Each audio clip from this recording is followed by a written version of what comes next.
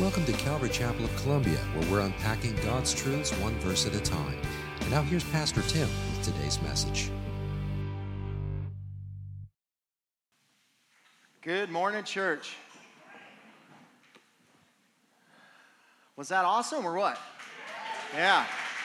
So cool to allow God to, the gifting of God's people to be able to bless and be able to lead us into the throne room of grace. And so thankful for the Nitbonera family and for how God is working in their lives and what they're doing. I met Emmanuel through my son Silas sometime in February this year, and my son worked at a factory in Franklin, and Emmanuel and he had connected there, and he came home one day after work, and he said, "Dad, you got to meet this guy. He's amazing. Like, God's done some great things. He's from Congo." And I'm like, "Where is that at?" And actually, I had heard about Congo. I had heard about, on a podcast that I listened to, I had heard about the cobalt issue in Congo and how, these large corporations were exploiting the young children in Congo, and it's child slavery, really. And there's a lot, many of you are familiar with it. It's not made the mainstream media like it should have. I wonder if we would have cell phones in our pockets if it did. But anyway, that's a different subject. But the reality of it is that there is some significant things going on. So I had a little bit of knowledge. Talked to Emmanuel, had lunch with him. Incredibly, just a man who has a heart for the Lord and for the people of his country. And reminded me of the Apostle Paul, who said, "I'd be willing to consider myself a curse for my countrymen." And he having the blessing to be able to come to this country and experience America and the freedoms that we have and the comforts and all these kinds of things, but yet God would put on his heart to remember his people. And so it really struck a chord with me. I invited him to the missions conference at Calvary Chapel, Nashville in March, and he shared there briefly. And I thought we need to set up a time for he and his family to come and share at our church. And so here they are this morning, and what a blessing to have them. They are incredibly gifted musicians as well.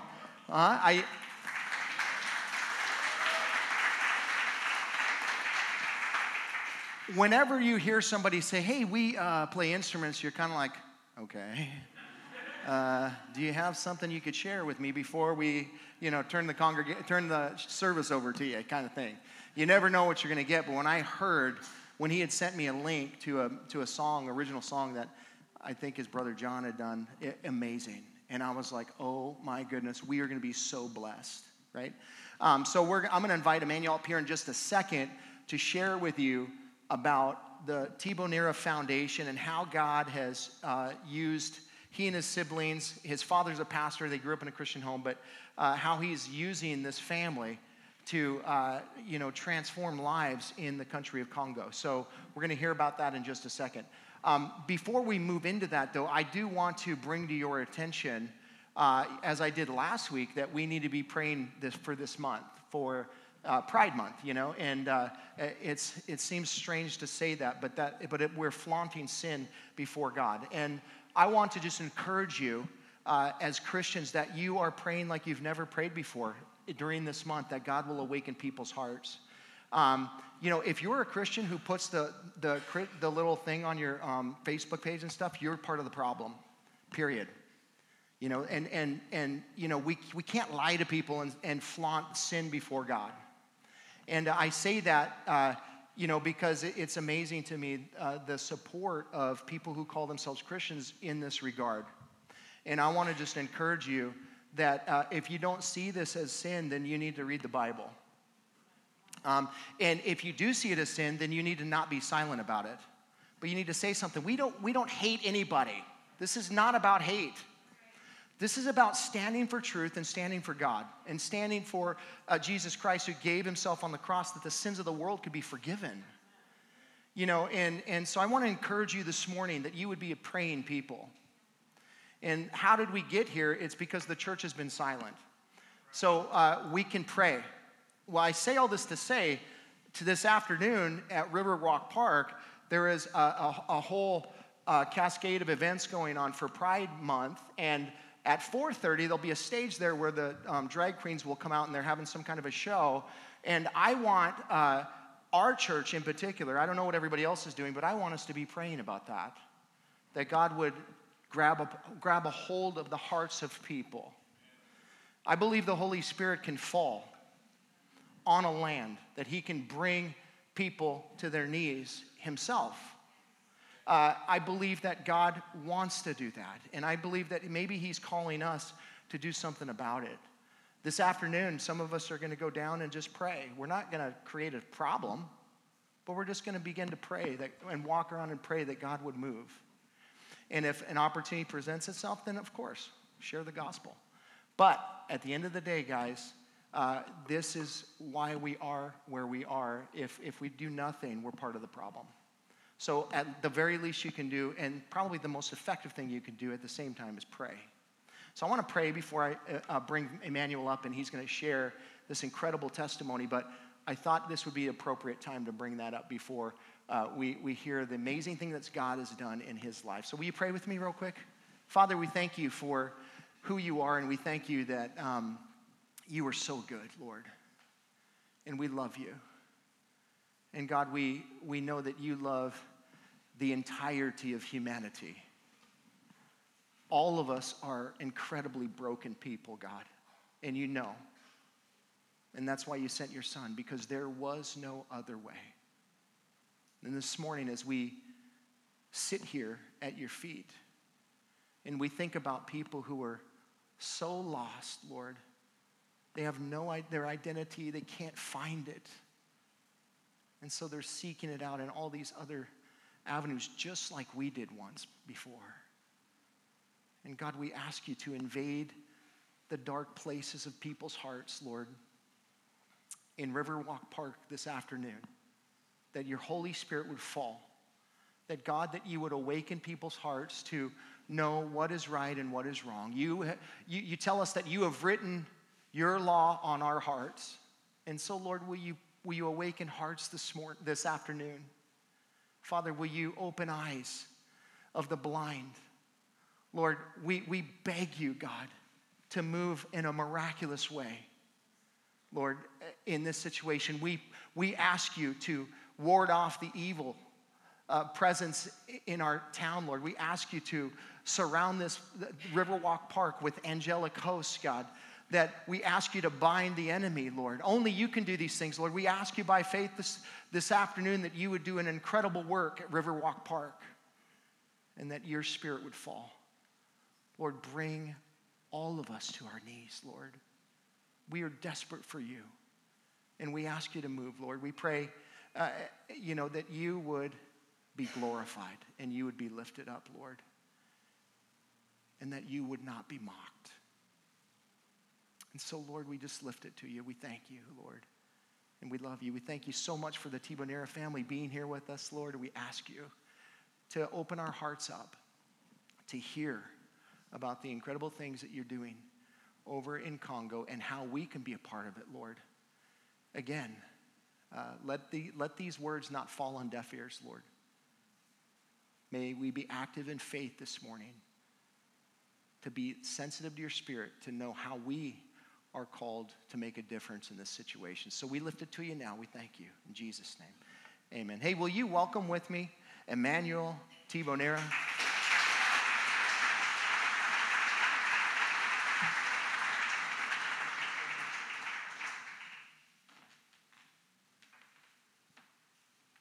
One, 1, 2.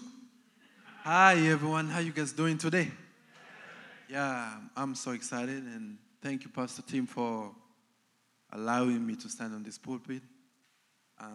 If it was not him, I wouldn't be here. So I'm really thankful, and I'm happy to see my friend Silas. As the pastor said, we worked together, and he was a really good friend, and we would talk so many things together. We talked about the Bible at a factory company, something like that. And I know people will be like, oh, you can talk about God here. We managed to talk about God while we were working. So, they will try to stop us, but we're not going to stop. He was really a good friend, and I happened to learn that he went for a mission trip. He studied the Bible. He's just encouraging, and then we became friends. Then he told me about Pastor Tim. And then he went and told him that, hey, you have to meet me. And we met up with Pastor Tim, and it was a good conversation. He was really cool, and he happened to Google me and search me and YouTube me, trying to find out who I was. And I was shocked that when we met, he knew a lot about me. And he said, we need to get you to our church. And I was like, I would love to come, And I'm happy to see him here. So I'm just here to share with you my testimony, to talk about what God has done, and hopefully we'll be able to encourage you. As Priscilla said, I'm married to one wife. As you know, a lot of people, they tend to think that all Africans have 3 wives, 4 wives. That is a lie, There's people who have many wives but only have one. And we've been married for 10 months. And I'm still fresh and new. But, I'm blessed because my story is, when we met, it was a miracle from God. I was looking for a wife.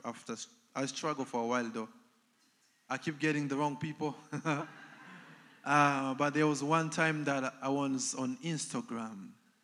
Social media is amazing how it makes the world so small. And I saw a picture of this beautiful lady. And I tried to find more about her. I went through her Instagram, and I was like, I like the way she dressed. I like the way she's into ministry, and I sent her a message, and I introduced myself officially. I said, my name is Emmanuel, and I have 9 siblings, and I went to college at Liberty University. I love the Lord so much.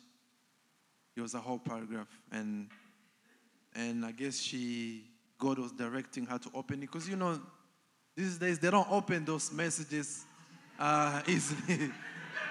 So I think she first of all looked at my page before opening the page. I don't know what she did first.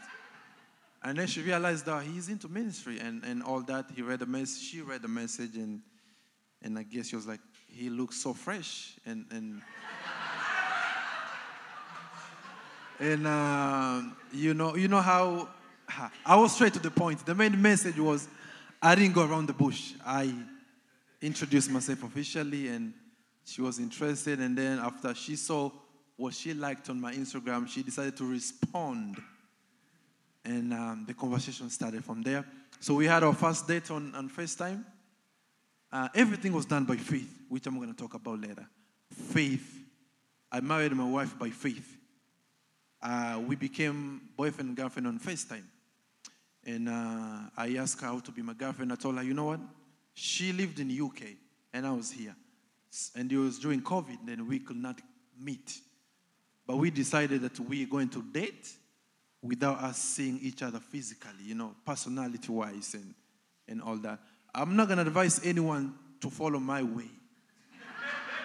You know how they do it in America? You take someone out. I didn't do that. So, and then, we went on a date through FaceTime. I told her, just pretend like I'm there. Put on a nice dress, makeup, all that stuff, look good, and get on a FaceTime. And we did that. And I asked out, and she said yes. And we started dating. After 6 months, I didn't want to be catfished. So I said, you know what? I am getting nervous here now. I need to go see her. So I went to the UK, and as soon as she came to pick me up at the airport, I knew immediately that she was going to be my wife. Yes, and I came back, bought a ring, went back again, we got engaged, came back again. We planned for a wedding, and here we are 10 months into it, and it's amazing experience. I guess it was a long experience, but I appreciate my family to be here as well. We've been through so much, but they understand the importance of being a family. I come from the Democratic Republic of the Congo, one of the second biggest country in Africa. So I'm going to tell you a little bit of this country, and then we'll talk about faith, and then I'll be done. God has been faithful. For those who have no idea, there's more than 450 dialects in the Republic of Congo. We have about 5 national languages, French and different types of. So 5 national languages. Here in America, there's only English, maybe Spanish. But majority of Congolese, they have to speak at least 4. You know, it's okay. We grew up that way. You know, so the history is country so big and blessed in terms of natural resources. But there's one thing that we've struggled and suffered for so long is we don't have peace. And the minerals have caused so much pain to my people. The minerals have caused so much chaos and people have died. We fled the deadliest war that took away 6 million lives. These are the things that you will never see on the mainstream media because no one is interested in that story. But you look at the Congo has contributed to every technology that we have. We look in our cell phones, we look in our computers, we look in our electric cars, everything that we could think of. Congo has contributed 70%. We have 70% of that mineral that these big tech and big corporations need in order for your phone to vibe, to charge, and all these things, they need that mineral. We produce 70% of that. That means the whole world produces 30%. So that means everybody wants to go to Congo. China is in Congo. The US is in Congo. France is in Congo. Everybody is in Congo. And what they do is get the mineral out. We have thousands and thousands of children in cobalt mining who are digging this mineral so that we can be able to have this technology. For those people that have watched Joe Rogan and few people that have really talked about these issues, it is so heartbreaking seeing that 5-year-old, 7-year-old are in these minerals and they're the ones doing it for us to be able to use our phones. Microsoft, Elon Musk knows because he's involved into electric cars. All these people, they know. But if you ask them, they will deny. They say they don't know anything about that. And you ask yourself, what can we do? The Congolese people, if you ask them, do you benefit from all these minerals? They will tell you no. We don't have lights. We don't have good roads. We don't have hospitals. The only thing that people experience in that country is just war every single day. We have close to 100 rebels, and nobody knows who's funding them because they understand we get minerals when there is chaos. So they have traumatized the Congolese people for more than 20 years. 6 million people is what has been counted. A lot of people, the UN says it's more than 10 million people. And imagine, where is the world at? Why is everyone silent? We have been chased out of our country, running around the world, asking for peace. Congolese are all over the place because people have been frustrated and disappointed. We are disappointed with our own government, which is they work for their own pocket. We are disappointed with the people that are coming in to take what belongs to the Congolese people without even thinking about the importance of human life. I was born in the Congo. I grew up there. I experienced war my whole life. My family too. We know how it is to become a refugee. We know how it is to leave everything that you had and you go hide under the bed and moving to one place to another seeking for refuge. We became internally displaced in our own country for so many years until we were looking for a way out of Congo. And you can imagine we have the highest number of child soldiers. They come, they grab kids playing and take them away. When those kids come back, they are not the same they used to be. They have abused our young girls and women in the Congo. As a world, we understand when you have no respect for women, and there's no country that will ever move forward. There is no development if there is no peace. And there is not a country that will succeed without empowering women. Every an hour, 48 women get abused and raped in this country. Everyone stays silent. And you ask yourself, where is God? Where is God? We moved from Congo, then we became refugees in Kenya for 9 years, and we saw God. We saw him performing miracles. We saw him saving lives. Unbelievable. And then God opened an opportunity, and I'm here in America. Now think about, how did I manage to get out of that country? At the same time, one of the amazing stories was when we were running, people would tell us, everybody, keep moving forward, don't ever look back. Because whatever you see is not your business. So keep moving forward. Can you imagine a 10-year-old and you're seeing so many things that you're not supposed to see at that age? But you're holding on to your parents and your sibling and telling you, keep moving forward. We made it through to the jungle and slept outside and all that, so that we can run away from the chaos and go to the villages and stay there. That has been our life, where you move from one place to another. You stay for 2 months, war starts. You got to move again. We became like nomads, people that don't have a place, just keep moving around. But I would say what was holding us together was our faith in Jesus Christ. We grew up in a Christian family where my dad always said, you know what, I cannot protect each one of you, but I know who can, which is Jesus Christ. So every time there's bombs and chaos and abuse and all these things, he would say, all of us gather together and pray. And he directed us to Jesus all the time. And that's the reason why we are who we are today, is because of the foundation we have. My first preacher was my dad. Yeah, he was preaching all over the place, but the person that brought me to Christ is him, because he's the one that taught me the Bible. He's the one that told me to trust in the Lord. Until now, I've never gone to my parents and asked them for something when I was growing up, because they told me, if you need something, go to Jesus. If you need anything, go to Jesus. He will provide. He is able to. Even all of them, they know that.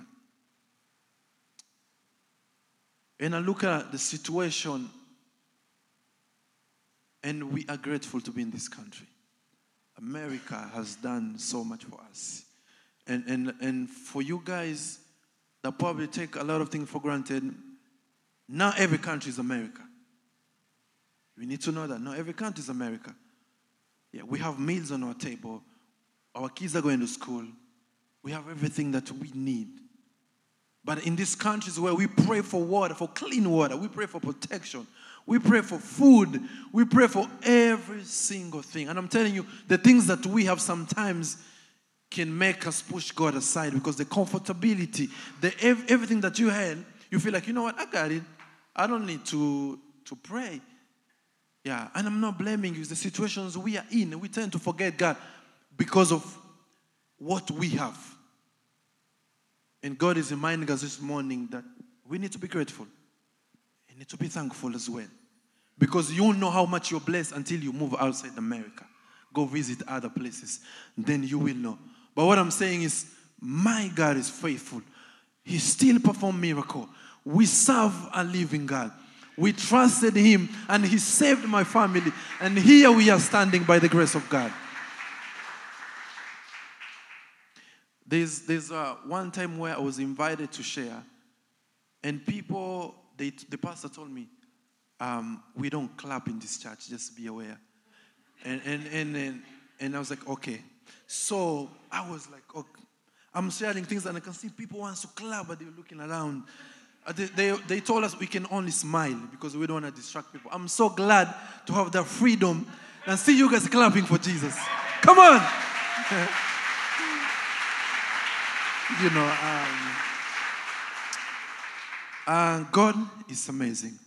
One of the amazing testimony in Kenya was we lacked food. And we just moved from the Congo, moving to Kenya. We are not allowed to work. We are not allowed to do anything. And my parents, we all 9 kids. And my mom was like, I don't have anything to feed all of you guys. What should I do? We are looking at her like, you know how parents, how kids go to their parents and ask for food. and ask for anything, because we have that relationship and freedom. But we were looking at my mom where she said, I don't know what to feed you guys. She has tried so many ways and failed, but she said, you know what? I know somebody that can feed you guys. She said, you know what? We're going to try this by faith. She took all the plates and laid them on the table. And then she said, we're going to pray and trust the Lord that will provide. So everybody surrounded the table, all my siblings, and we lay our hands on those plates. And we believe that God is going to feed us. I was praying and I'm opening one eye and I'm looking up and I was like, Lord, what's going on? Maybe food is going to come up there or something like that. And I keep looking. And until we said amen, I look at the plates, it's empty. And my mom was like, you know, you guys can go play, but I know God is going to feed you. After a few hours, God sent someone and brought everything that we needed. And we feasted that day. You know, some of my siblings, they probably were young, they were not paying attention. But me, I was paying attention because God wanted me to share these testimonies. And my mom was like, didn't I tell you that my God will provide? And we say, yes, he did, while we were enjoying that meal. You know, God is unbelievable. If you trust in the Lord, he will never put you to shame. If you trust in the Lord, he will never leave you. There's another story. Then we're going to read the scripture. There was one time, if you get my book, you'll be able to see all these things. But there's one time we were eating one meal from January to December, and we got tired of it in Kenya. And we were telling our parents, why are we eating this type of meal every day? Because we're almost developing malnutrition. And we call it, if you know kwashiorkor, it's like we have a big belly and everything else is skinny. Because of eating one type of a meal. And then my dad was like, you know what, we're going to change this meal. We will change. I'm going to get you guys some chicken. And I don't know how, I don't have money, because there to get a whole chicken, it's not easy. Where here we have big chicken that look like goats. You know, the big chicken in Walmart is, you know, it's big chicken, and it's like, wow, you know. Back home, chicken is like a special meal. You just don't get it like that. It's whether you get it Christmas time or New Year, you know. But here, we can get it every time. America is blessed. You know, and my dad was like, you know what, I don't have anything, but we need to change this diet. So one day he was walking around and he saw one healthy chicken walking by. And then he told God, you know what, God, please, I need this chicken to feed my family. He did not steal it though. Don't get me wrong, he didn't steal it. He just saw it pass by and it looked, healthy. And then he told God, man, my family been complaining. At least we need to change this diet. And he left it like that. In the evening, that chicken belonged to a neighbor. In the evening, while we are about to have that, you know, the regular meal we always have, and everybody's upset. You can see their face is frowning, like, because we are tired of it. We had a knock at the door. Somebody came in and said, you know, hey, I slaughtered my chicken today, and I made it, and only took one piece, and I could not finish it. But God told me that I should bring it to you guys. Can you imagine? My dad was like, you know what? He took that chicken and he said, what?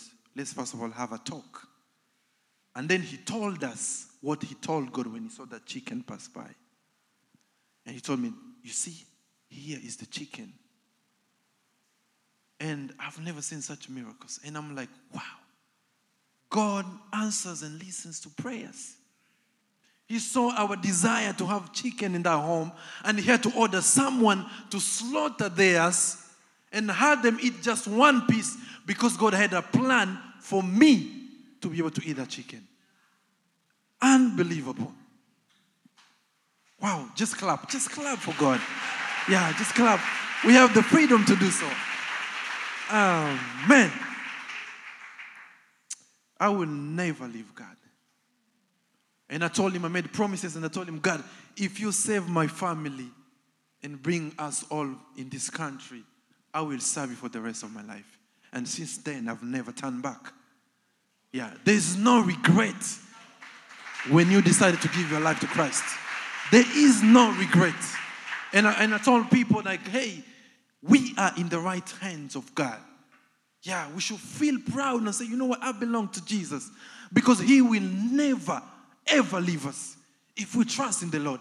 No matter how ugly it may be outside, no matter how abandoned we may be, he will never, ever leave us. Yeah, he knows our name. He knows my name. He knows your name. He knows all our names. In the book of Matthew 14, 22 through 33, I'm going to read it very quick. The Bible says, Matthew 14, 22 through 33, immediately he made the disciples get into the boat and go before him to the other side, while he dismissed the crowd. 23, and after he had dismissed the crowd, he went up on the mountain by himself to pray. When evening came, he was there alone. By the boat, by this time was a long way from the land, beaten by the waves, for the wind was against them. 25, and in the fourth watch of the night, he came to them walking on the sea. Verse 26, but when the disciples saw him walking on the sea, they were terrified and said, it is a ghost. And they cried out in fear. But immediately Jesus spoke to them, saying, take heart. It is I, do not be afraid. 28, and Peter answered him, Lord, if it is you, command me to come to you on the water. Verse 29, he said, come. So Peter got out of the boat and walked on the water and came to Jesus. But when he saw the wind, he was afraid and began to sink. He cried, Lord, save me. Verse 31, Jesus immediately reached out his hand and took hold of him, saying to him, O you of little faith, why did you doubt? And when they got into the boat, the wind ceased, and those in the boat worshiped him, saying, truly, you are the Son of God. My simple title is Step Out in Faith. And it's an encouragement to all of us to step out in faith. Basically, do things that you have never done before. Step out of your comfort zone and go after Jesus. Peter was walking on the water and he saw Jesus coming. And he saw him and he asked, Jesus, can I come over? Jesus said, you can come over. Peter stepped out of the boat and he started walking. The man was walking on the water. He walked while his eyes fixed upon Jesus, believing that he had so much faith and he knew that if Jesus has commanded me to come, I'm able to walk. He walked. As soon as he took his eyes off Jesus, he started sinking. And then he remembered, man, Jesus is still there. Then he called upon his name. And Jesus was watching and lifted him up. We survived. We went through whatever we had to go through because we had faith in God. And we knew that God is able. A lot of people died, but we trusted in the Lord and knew that he's able to get us through. Things to remember when you're stepping out in faith, we can move forward even in the face of fear. You know, sometimes our fear can be an obstacle where you just want to sit down and do nothing. Especially with what is going on around the world. You've seen a lot of preachers go on TV and they ask them, is Jesus the only way to heaven? They stumble because of fear, I guess, or they don't want to lose members, or things like that. But when we have Jesus, there is no fear. And you are ready to do whatever it takes because we know this is for him. We have so much fear as believers, especially in this country where we become so comfortable and fears have kept us in a corner that we cannot move forward. We are not performing miracles anymore. We are stuck because we have been overtaken by fear, or maybe because we are holding on into so many things. Peter walked because his eyes was fixed on Jesus. As soon as he took off his eyes of Jesus, he started sinking. The reason being, he was focusing on the wind and the things that were surrounding him than focusing on Jesus. Trust God's word to you. If he said something to you, he will do it. If he promised you something, he will fulfill it. We were promised that we will leave the country, and he did it. Sometimes it may take long. Sometimes you might ask for something and you don't get it immediately. But he will do it because he is faithful. Trust his word. I remember one time, now I'm going to go back and share this testimony about shoes. I remember one time I was a refugee, I lacked proper footwear. And my parents took me to a prayer, and they asked, is anybody who has a need to pray? I said, I have a need to pray. I have a need, and I need someone to pray for me. And they asked me, what do you need? I say, I need shoes, because I didn't have any. And I was just embarrassed going to church without having good shoes. And I was like, please, my parents could not afford one, but I need God to give me one. At least a brand new shoes. And then they prayed for me. One of the couple was touched by my testimony. And she was like, after 2 days, she brought me a new pair of shoes. And then I was so happy. On Sunday, I was celebrating. I was singing. I was like, man, I have a new shoes. I was happy. I didn't know that God was writing my story. After praying for that one shoes, now I've been involved with my family to ship more than 70,000 shoes to the Republic of Congo. Can you imagine? If someone came to me that time and said, you know what, you don't have it now, but in a few years, you will be providing shoes, I would have been like, nope, I don't see happening. But God was shaping and writing my story. I went to Liberty University, and I told some of my classmates, I know there's more than 15,000 students here, but I believe that you guys will bring me a prayer shoes one day. But they told me, how are you going to do it? I say, I don't know, but I have so much faith that God is able to do it. After 3 years, I sent an email to someone, and he said, you know what? This is an amazing idea. By that time, I already collected 10,000 shoes, and they're all stocked in my house, in my bed, sleeping on these shoes, believing that one day they will go to Congo. Can you imagine? Thousands of kids in Congo are dying because they cannot afford a pair of shoes. Do you know how many pairs we have in our closet that are collecting dust? Do you know how many pairs that we buy every month that we don't even use? But kids in this country are dying due to contaminated soil. And I told God, you know what? I want to build a school. I want to build all these things. But God told me, start collecting shoes fast. We shipped shoes. One time, Stephen Curry, the NBA player, he was like, man, this guy's collecting shoes. I'm going to give him 1,000 pairs of shoes. Brand new. Every student in my school donated a pair of shoes, and everybody came to Combo.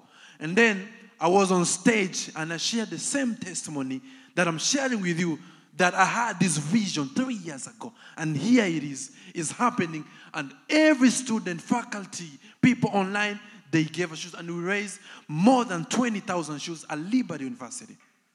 Isn't God amazing? He performs miracles. He answers prayers. And here we are. I'm standing to share with you what God is doing.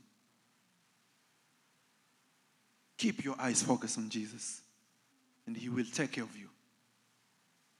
In the midst of what is going on, don't ever lose focus.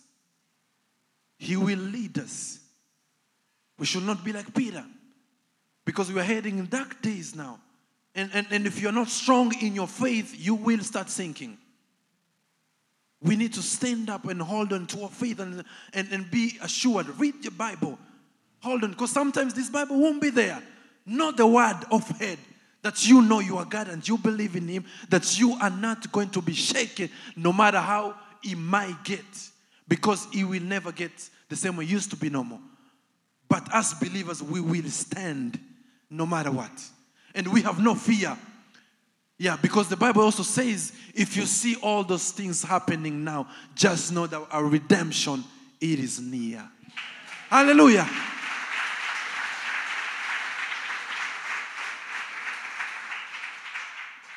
Know that his eyes are always on you, that he is watching. Whatever you do, he is watching and he knows. What you got to do is just call upon his name. Peter was sinking, but he figured, man, Jesus is here with me. And he called upon his name and Jesus rescued him. So we need to know that his eyes, he is watching. He knows what is happening. Don't lose focus. I have been through so much and I'm still standing. And God, and I remember I told him, Lord, if you get me out of this mess, I will serve you. I said so many prayers like this so many times. When I feel that pain, I'm like, Lord, please, if you feed me, if you save my family, if you do this for me, if I get to the U.S., I will serve you for the rest of my life.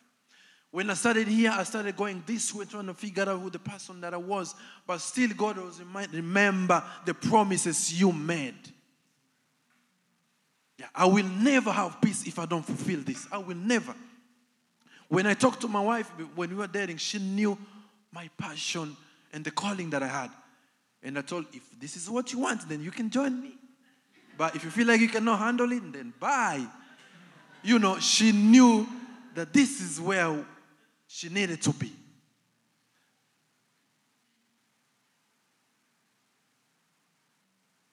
And I'm challenging us today that we need to step out of our comfort zone. God is calling us that we are used to do the normal things that we always do, but now it's time for us to do the things that we are not used to. Get yourself out of your comfort zone and trying to find out what God has called you to do, because the world needs us. The church is going astray. We have been involved in so many things. We are forgetting the calling that God put on our lives. And we are becoming so comfortable. Yeah, very comfortable. And God is not happy about that.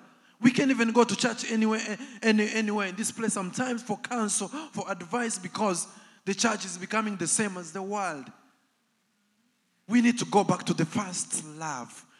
We need to go back again and seek him more and be passionate. We need men and women that will stand up boldly and say, there is no way to the Father except through Jesus Christ.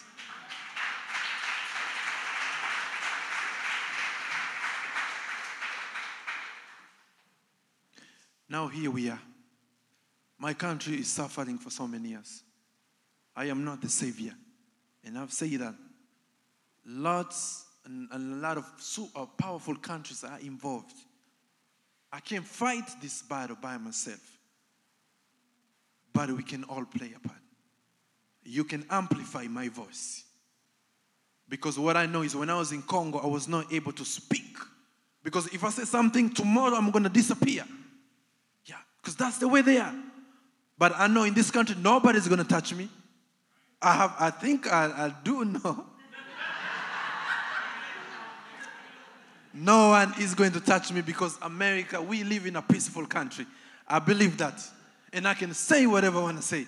And also, I'm not scared because I have Jesus within me. Hallelujah. Amen.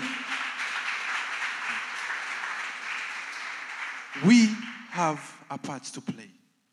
We can change my country. My people are dying every single day because of these big corporations that are after the minerals.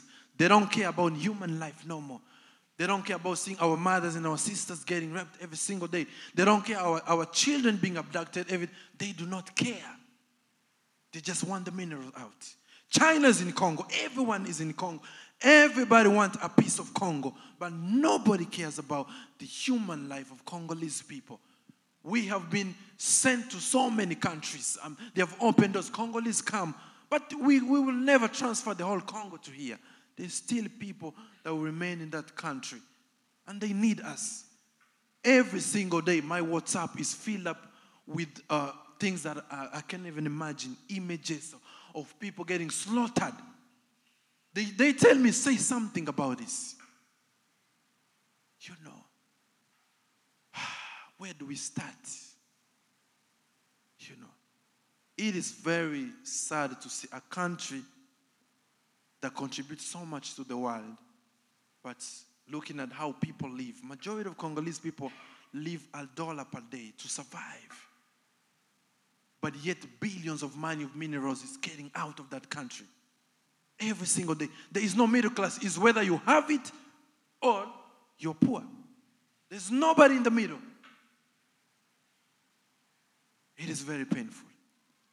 But what we need to know is I've gone around the world and I will never stop.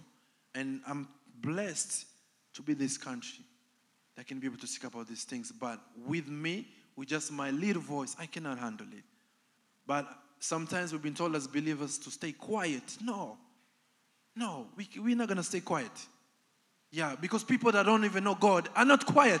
Why are we going to stay quiet? Well, we know we have God within us. Yeah, why are we going to stay quiet? They say, oh, Christians cannot be involved in politics. Who say that? Because that's what they keep passing all these crazy laws that are affecting us. Yeah, because there's no people that understand the Bible. There's no people that love the Lord in leadership. But they want us to stay quiet. That way they can continue harming our children and introducing us to different things that are not part of us. We can stay quiet. And we all have a part to play. Our faith can move a mountain. Our voices can transform this country. And I'm challenging you today to ask God, what can you do? Because we're not going to stay and continue living a comfortable life no more. Yeah, I've asked myself, even when I come here, I was involved in so many things that I forget. They're like, God, I'm becoming so ungrateful now. And remember, I'm the one that was crying for so many things and praying every day. But now look at myself, I'm like, no. I need to slow down. And anytime I go to Congo and come back, I just get challenged. I get encouraged every day. It's seeing people that the children are dying due to lack of proper food. And looking at now where the country I live in, I'm like, Lord, what can we do? But then I realized that the only thing that I can do is to raise awareness. Because I have so much faith and I believe that Congo can be transformed by Jesus Christ. There is no one. There's no Americans who are going to go there on the ground and fight. Nope. It's us men and women that believe in God, that we're going to share these stories, and we're going to tell people about Jesus, and the country will be transformed for Jesus. I believe that. Yeah, and we're going to go there and tell them about Jesus. When we ship these containers in these villages and drop these shoes, we tell them about God. We not only do that, sometimes I'm deeper in these villages, and I remember the message clearly was, look for those people that have been neglected and abandoned. I go and knock at these doors, and I'll tell them that Jesus loves you, and I give them a pair of shoes. And some of these people say, man, we are not believers. We don't believe in God. But seeing where you came from to bring me a pair of shoes, you know what they say? They say, I want to believe in your Jesus. You know, sometimes we think about we just need to carry our Bibles. No, even our actions can bring people to Christ. The way we talk to them, the way we walk, even in the morning when you say hello to our neighbors, all that can bring people to Christ. Now thousands in Congo are able to get a proper footwear because of men and women here that be like, you know, here, take.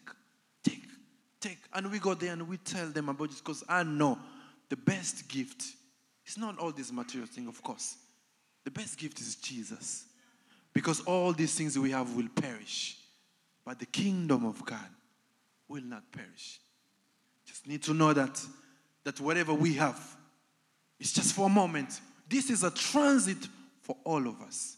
Soon we will be gone. But it's more exciting because we have a place to go. And I'm challenging all of you guys today If you have never loved God before, please do. If you have never served Him before, please do. And also our children, when you go home, the first word of God I had came from my dad. He told me about the Bible. He led me to Christ. It's in my house. And it's very important. Every time we gather for prayers in my house.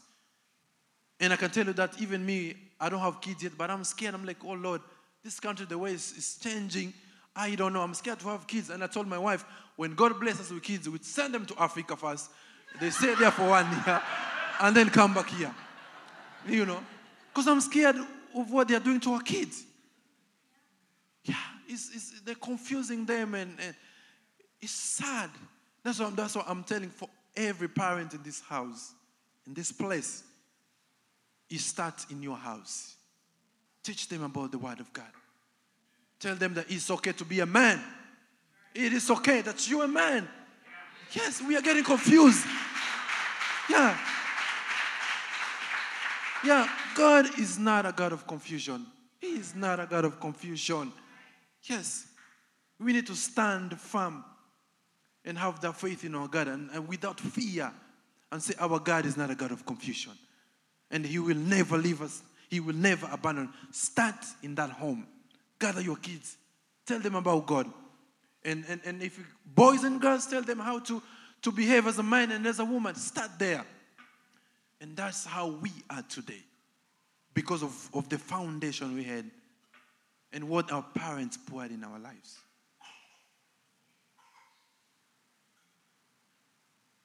My words cannot be enough. But what I know is there is no regret to serve God. Yeah, we gave our life to Christ and then have never turned back. And that should be the same to all of us in this place. That we are in the right hands of God. And He loves us. Whatever you have going on and whatever situation you are dealing with, believe in God. Yeah. Shadrach, Meshach, and Abednego, they say, you know what? Even if you lock us in, we are not going to bow. Yes. Even if you throw us in the ton of fire, we are not going to bow. We need to be like that. Because this man had so much faith. Yeah, we are not going to surrender. No matter what they do to us, we are not going to surrender. Because our God is able and He will fight for us. Even if they kill us. Don't ever leave God. Because I can tell you that when I needed Him, He showed up. Yeah. When I needed Him, He showed up at the right time. The same thing with you. The same thing with you. Bring your kids to church as well. Don't leave them at home. Make sure they come here. They listen to the Word of God. Because wherever we are heading to, we're not going to be able to handle it if you are not well equipped with the Word of God and have so much faith in God. Hallelujah, church.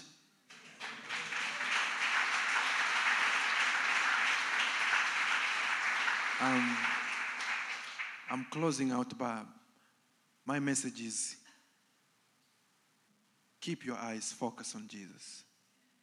Don't be like Peter. I'm involved in providing shoes to kids in Congo. And it's just been an amazing and humbling experience I've never seen. God has taught me so much, and now I'm even grateful for the life that I had. You know, sometimes we don't appreciate America, but this is the time you do. And for young kids and young men, sometimes you go to your parents and say, thank you for what you do for us. Because it's not the same out there. But what we know is we need men and women that will get out and spread the gospel of Jesus Christ without fear. I might be one voice, but I know you and I, we can transform our country. You and I, we can lead the Congolese people to a place of security. We can raise awareness and tell people enough is enough. Yeah. I don't know what's happening to the world. I don't know. But as I said, the president of Ukraine comes here and collects billions of dollars and go fight war. But they don't give even $1 million to Congo to fight the rebels. Or they don't even say anything about that. I watch the news, I'm like, oh Lord, have mercy. He's collecting money again to go fight, which can be stopped. And I looked at myself and I was like, Lord, we don't even need billions. We just need everybody to just step aside and come up with a solution so that Congolese people can benefit and we all can benefit. Because to be honest, we still need funds. We need all these things, but it has to be done the right way. Yeah. Not using kids, not abusing our women, and killing people for just minerals and things like that.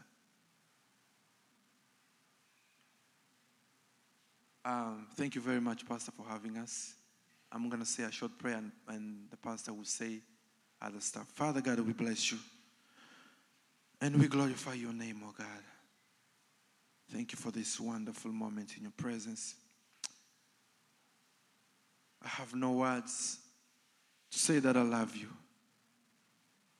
You have never abandoned or neglected me and my family.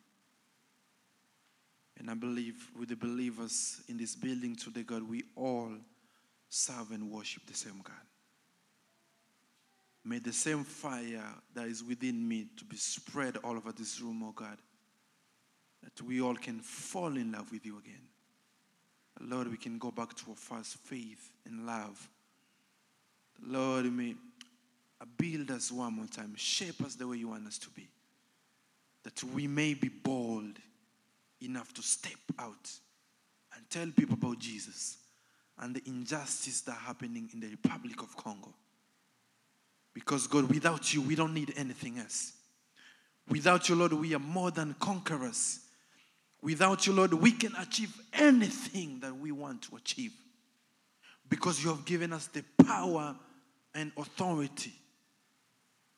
Father God, help us to be bold enough so that, Lord, we can keep our eyes focused on you. Because you are our source of help. I pray for our children and our parents and our brothers and sisters, everyone, Lord. I pray that you will protect us and you will love us and guide us, God, and keep us from all this mess that is happening in our neighborhood, in our media, all over the place, Lord. And let's keep focusing on you. In the powerful name of Jesus Christ, I pray and believe. Amen.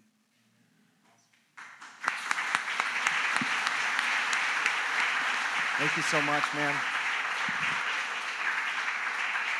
What an amazing story, what God is doing, an account of the faithfulness of God. And also, the stewardship of man. God has given us salvation. He's given us hope so that we can pass it on. And I'm so encouraged by Emmanuel, by his entire family, that they are loving the Lord and they are serving the Lord. And they have not taken their hand from the plow. As easy it would be to do here in America. As easy it would be to just sit back and be comfortable and forget about the people in their own hometown, in their own country. And yet they have not. And I want to encourage you this morning to do the same. You came from somewhere. And there are many people where you came from that need to know the Lord. And don't forget that. Don't forget where you've come from. Thank you so much, Emmanuel, for just an incredible message of reminding us to have faith in Christ Jesus. We're going to move into a time of communion. Fellas, if you'll come forward and just begin to distribute, I want to share with you guys very quickly just something that the Lord has put on my heart relating to communion.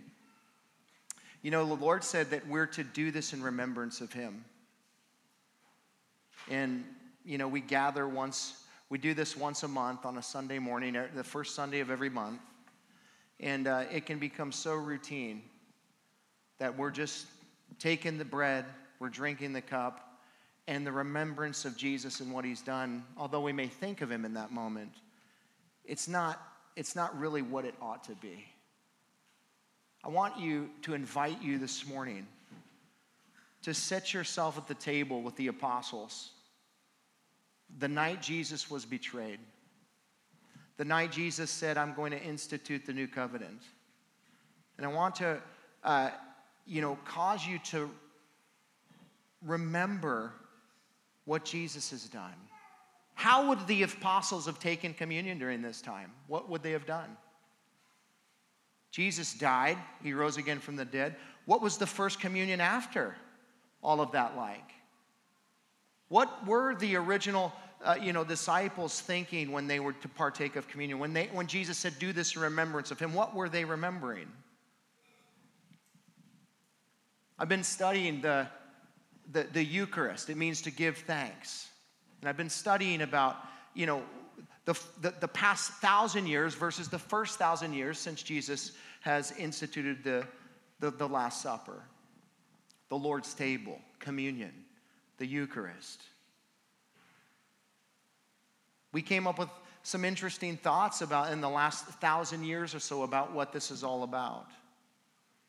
And there are Catholic people who believe that these elements are transubstantiated. They change into the body and the blood of Jesus.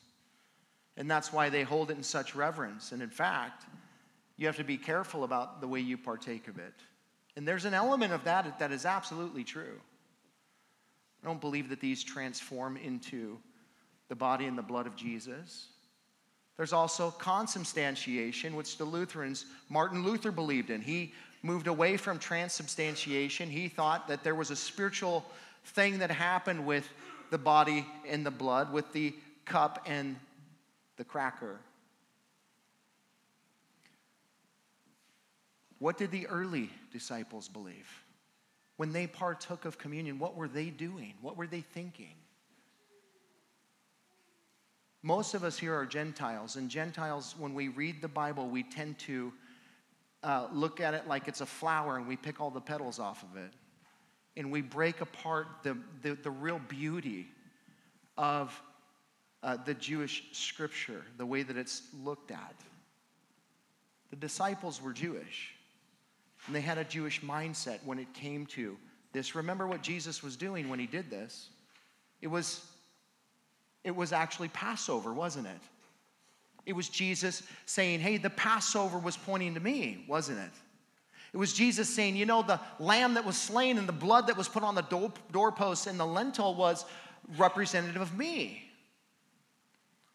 And so I have to think that they would have been incredibly reverent when they partook of communion.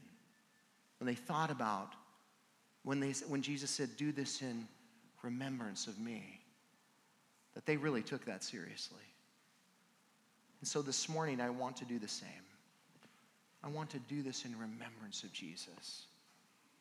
And I invite you to just come to that place. If you're here this morning and you're not a believer, listen, Jesus wants you to know this morning that he died for your sins and he rose again from the dead. And that he wants to cleanse you from all of your sins. And you can call upon his name right now. And you can invite him into your life. And he can become the Savior of the world for you personally, your Savior. And he can wash your sins away.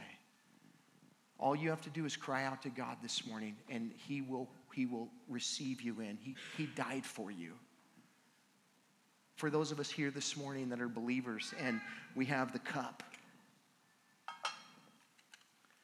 and we have the bread this morning. When you partake, be reminded of what Jesus has done for you. Some of you are stuck right now. And the Lord wants to remind you this morning, you don't have to be. He died for you. He rose again from the dead for you. And we're being reminded of that this morning, that his blood cleanses us from every sin. That God casts our sin as far as east is from the west. He remembers it no more. This is the reconciliation of the Father to a broken and dying world in the giving of his Son. That's what he came to do. So this morning, as you partake, don't let this be routine. This should change your life every time you do it. In remembrance, as often as you do it, it should change you. It should remind you, oh, Jesus, Lord, I've forgotten. It's only been a day. It's only been a week. It's only been a month. But I've forgotten. And I come now, Lord. And I want to be reminded. Paul warned the church in Corinth. He said, do not partake of this haphazardly. Do not partake of this unworthily. Don't just flippantly come in this room and just pop the bread in your mouth and slurp down the cup and go about your business. Remember what he's done for you. Father, we come in the name of Jesus. Lord, we thank you for this piece of bread that represents the body of Jesus. It is unleavened. Jesus was perfect. There was no sin in him, and that's what made him the appropriate sacrifice. So we hold this bread in reverence, Lord, recognizing the perfect, spotless Lamb of God that gave his body to be broken for us. Lord, thank you. We worship you this morning, Lord. As we partake, God, may our lives look the same as Jesus. We partake, Lord, in remembrance of him. Let's partake of the bread.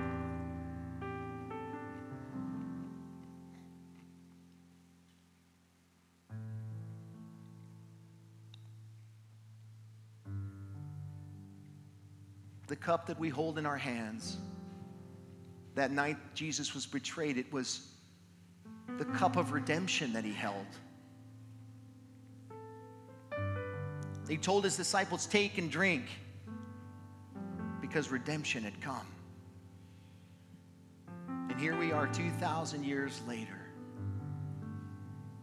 holding that cup, being reminded that Jesus is our Redeemer, that there's not a sin that can keep us from coming to him except for blasphemy of the Holy Spirit, and that is to reject him completely. So, Father, we thank you as we hold this cup in reverence this morning, being reminded that our sins are washed away in the blood of Jesus. It's the blood of Jesus that reconciles us to you. And he would have gladly done it over and over and over again. And so, Lord, help us to remember to hide under the blood. It's not by our works, but by his.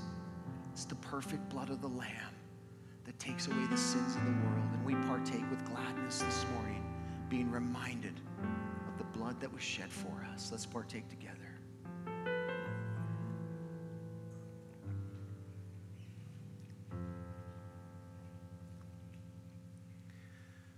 Father, we are just reminded this morning of all the things that are going on in the world. In Congo, Lord, in the land of our very own country here. And it seems like we're surrounded. We're reminded of the words that were once said, great, we can attack at any direction. And so, Lord, let us be the men and women to stand for you in these days. Jesus came at the 4th hour. It was the darkest moments of the night. And he walked on the water. And here we are in the 4th hour. What I believe to be in the eschatological timeline. The very last days.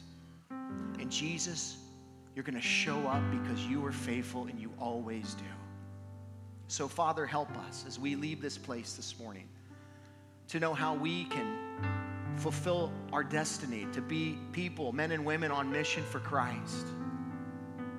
As we leave this place, Lord, that we leave with a fire in our hearts, with a courage and boldness to stand strong for you, Lord. And Father, with a heart that bleeds for people across this world, including those in Congo. Lord, what can we do? We look to you. We ask you, Lord, to move on our hearts this morning. Thank you for the time in Jesus' name. Thanks for listening. You can hear more of Pastor Tim's studies through the Word of God on our website, www.calvaryofcolumbia.org. Thanks again for listening, and we hope you'll join us again as we continue to study God's Word.